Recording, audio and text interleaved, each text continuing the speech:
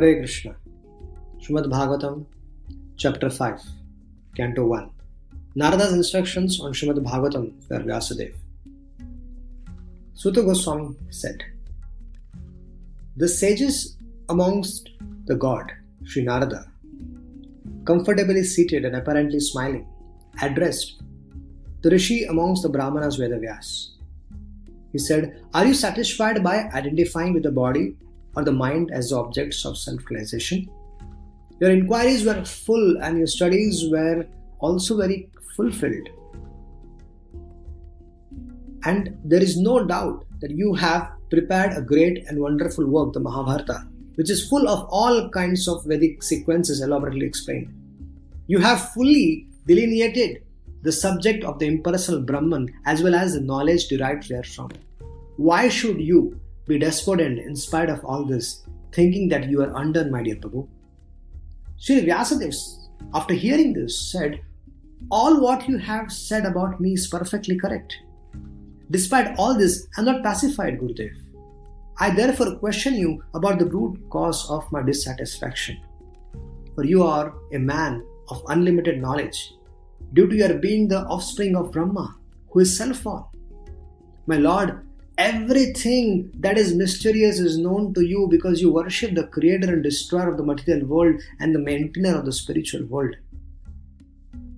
Like the sun, your goodness can travel everywhere in the three worlds. And like the air, you can penetrate the internal region of everyone. You are as good as all pervasive super soul. Please therefore find out the deficiency in me, despite my being absorbed in the transcendence under the disciplinary regulations and laws. Nārada Muni, hearing Vyāsadeva, he said, you have not actually broadcasted the sublime and spotless glories of the Supreme Lord. That philosophy which does not satisfy the transcendental senses of the Lord is considered worthless. Although you have very broadly described the four principles beginning with the religious performance, you have not described the glories of the Supreme Personality of Godhead Vasudeva. Nārada said, those words which do not describe the glories of the Lord, which can sanctify the atmosphere of the whole universe, are considered by the saintly persons to be like unto a place of pilgrimage for crows. Since the all-perfect persons are inhabitants of the transcendental abode, they do not derive any pleasure. On the other hand, that literature which is full of description of the transcendental glories of the name, fame, form and pastimes of the unlimited Supreme Lord is a different creation full of transcendental words directed towards bringing about a revolution in the impious lives of this world's misdirected civilization. Such transcendental literatures, even though imperfectly composed, are heard, sung, and accepted by the purified men who are thoroughly honest. Sri Nārada said, knowledge of the self-realization, even though free from the material affinity, does not look well if devoid of a conception of the infallible Lord. What then is the use of fruitive activities which are naturally painful from the very beginning and transient by nature, if they are not utilized for the devotional service of the Lord? O Vyāsadeva, Nārada said, your vision is completely perfect, your good fame is spotless, you are firm in vow and situated in truthfulness. And thus you can think of the pastimes of the Lord in trance for the liberation of the people in general from all material bondage.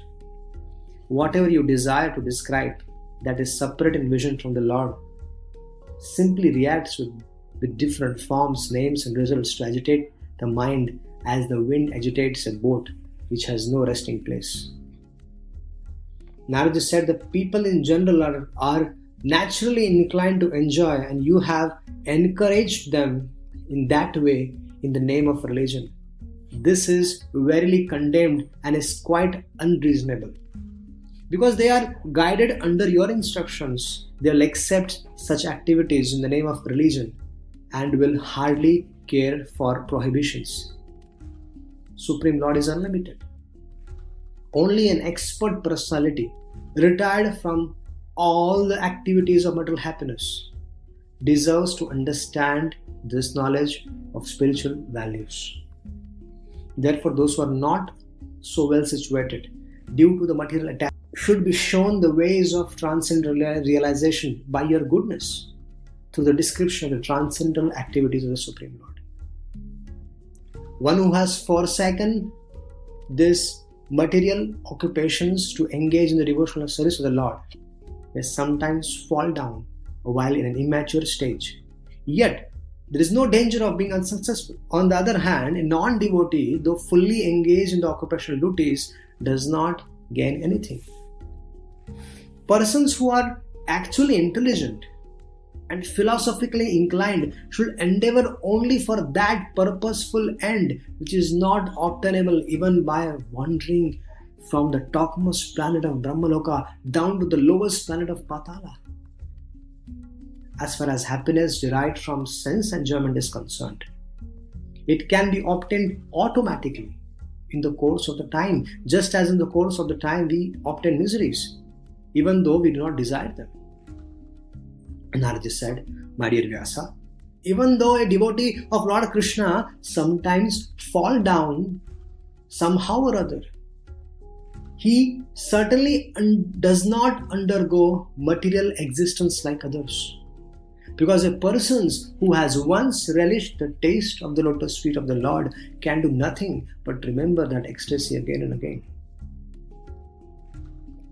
The Supreme Lord is himself this cosmos, and still he is aloof from it. From him only has this cosmos manifestation emanated. In him it rests, and unto him it enters after annihilation. Your good self knows all about this. I have given you only a synopsis." Nārada further said, "Your goodness has a perfect vision. You yourself can know the Supreme Lord because you are present as a plenary portion of the Lord. Although you are birthless, you have appeared on this earth for the well-being of the people.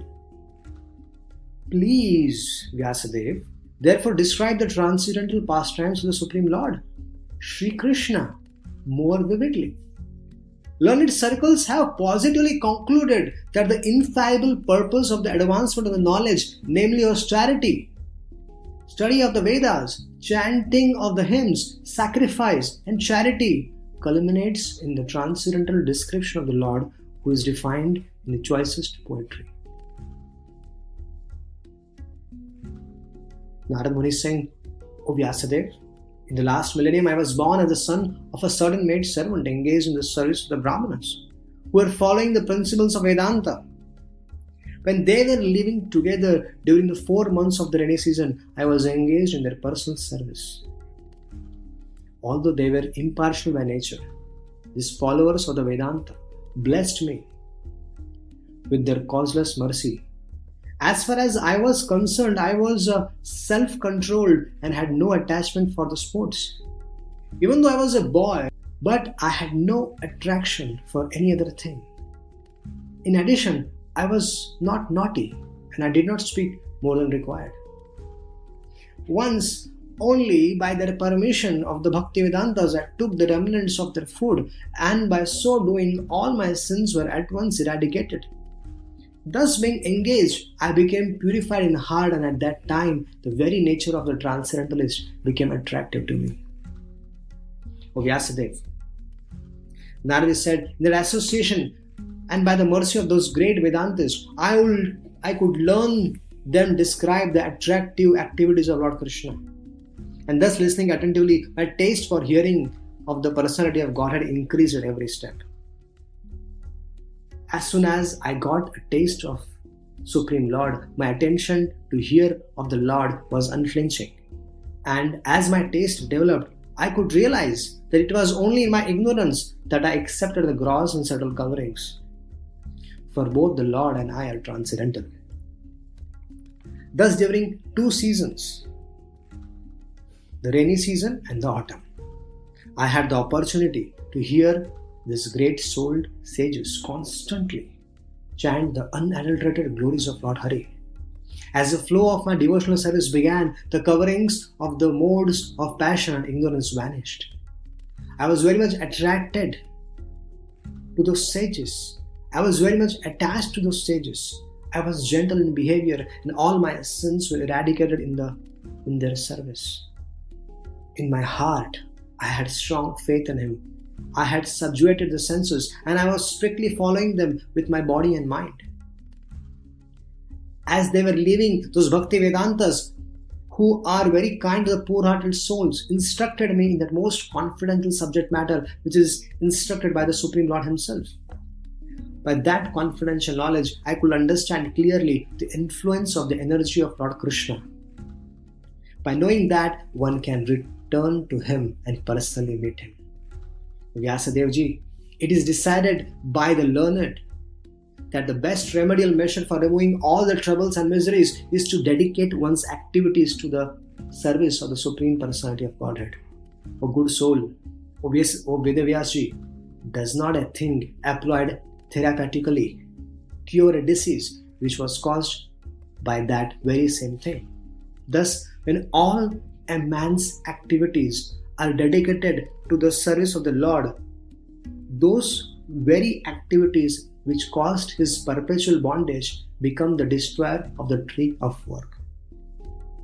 Whatever work is done here in this life for the satisfaction of the mission of the Lord is called Bhakti Yoga, or transcendental service to the Lord, and what is called knowledge becomes a concomitant factor. While performing duties according to the order of Sri Krishna, one constantly remember him, his names and his qualities. Vedavyasji, let us all chant the glories of Vāsadeva, along with his plenary portions, Pradyumna, Aniruddha and Sankarshana. Thus he is the actual seer who worships in the form of transcendental sound vibration. Lord Vishnu has no material form. Thus by the Supreme Lord Krishna, I was endowed first with the transcendental knowledge of the Lord as inculcated in the confidential part of the Vedas, then with the spiritual opulences, and then with his intimate loving service. Please therefore describe the Almighty Lord's activities which you have learned by your vast knowledge of the Vedas, for that will satisfy the hankerings of the great learned man, and at the same time mitigate the miseries of the masses of common people who are always suffering from the material pangs. Indeed, there is no other way to get out of such miseries.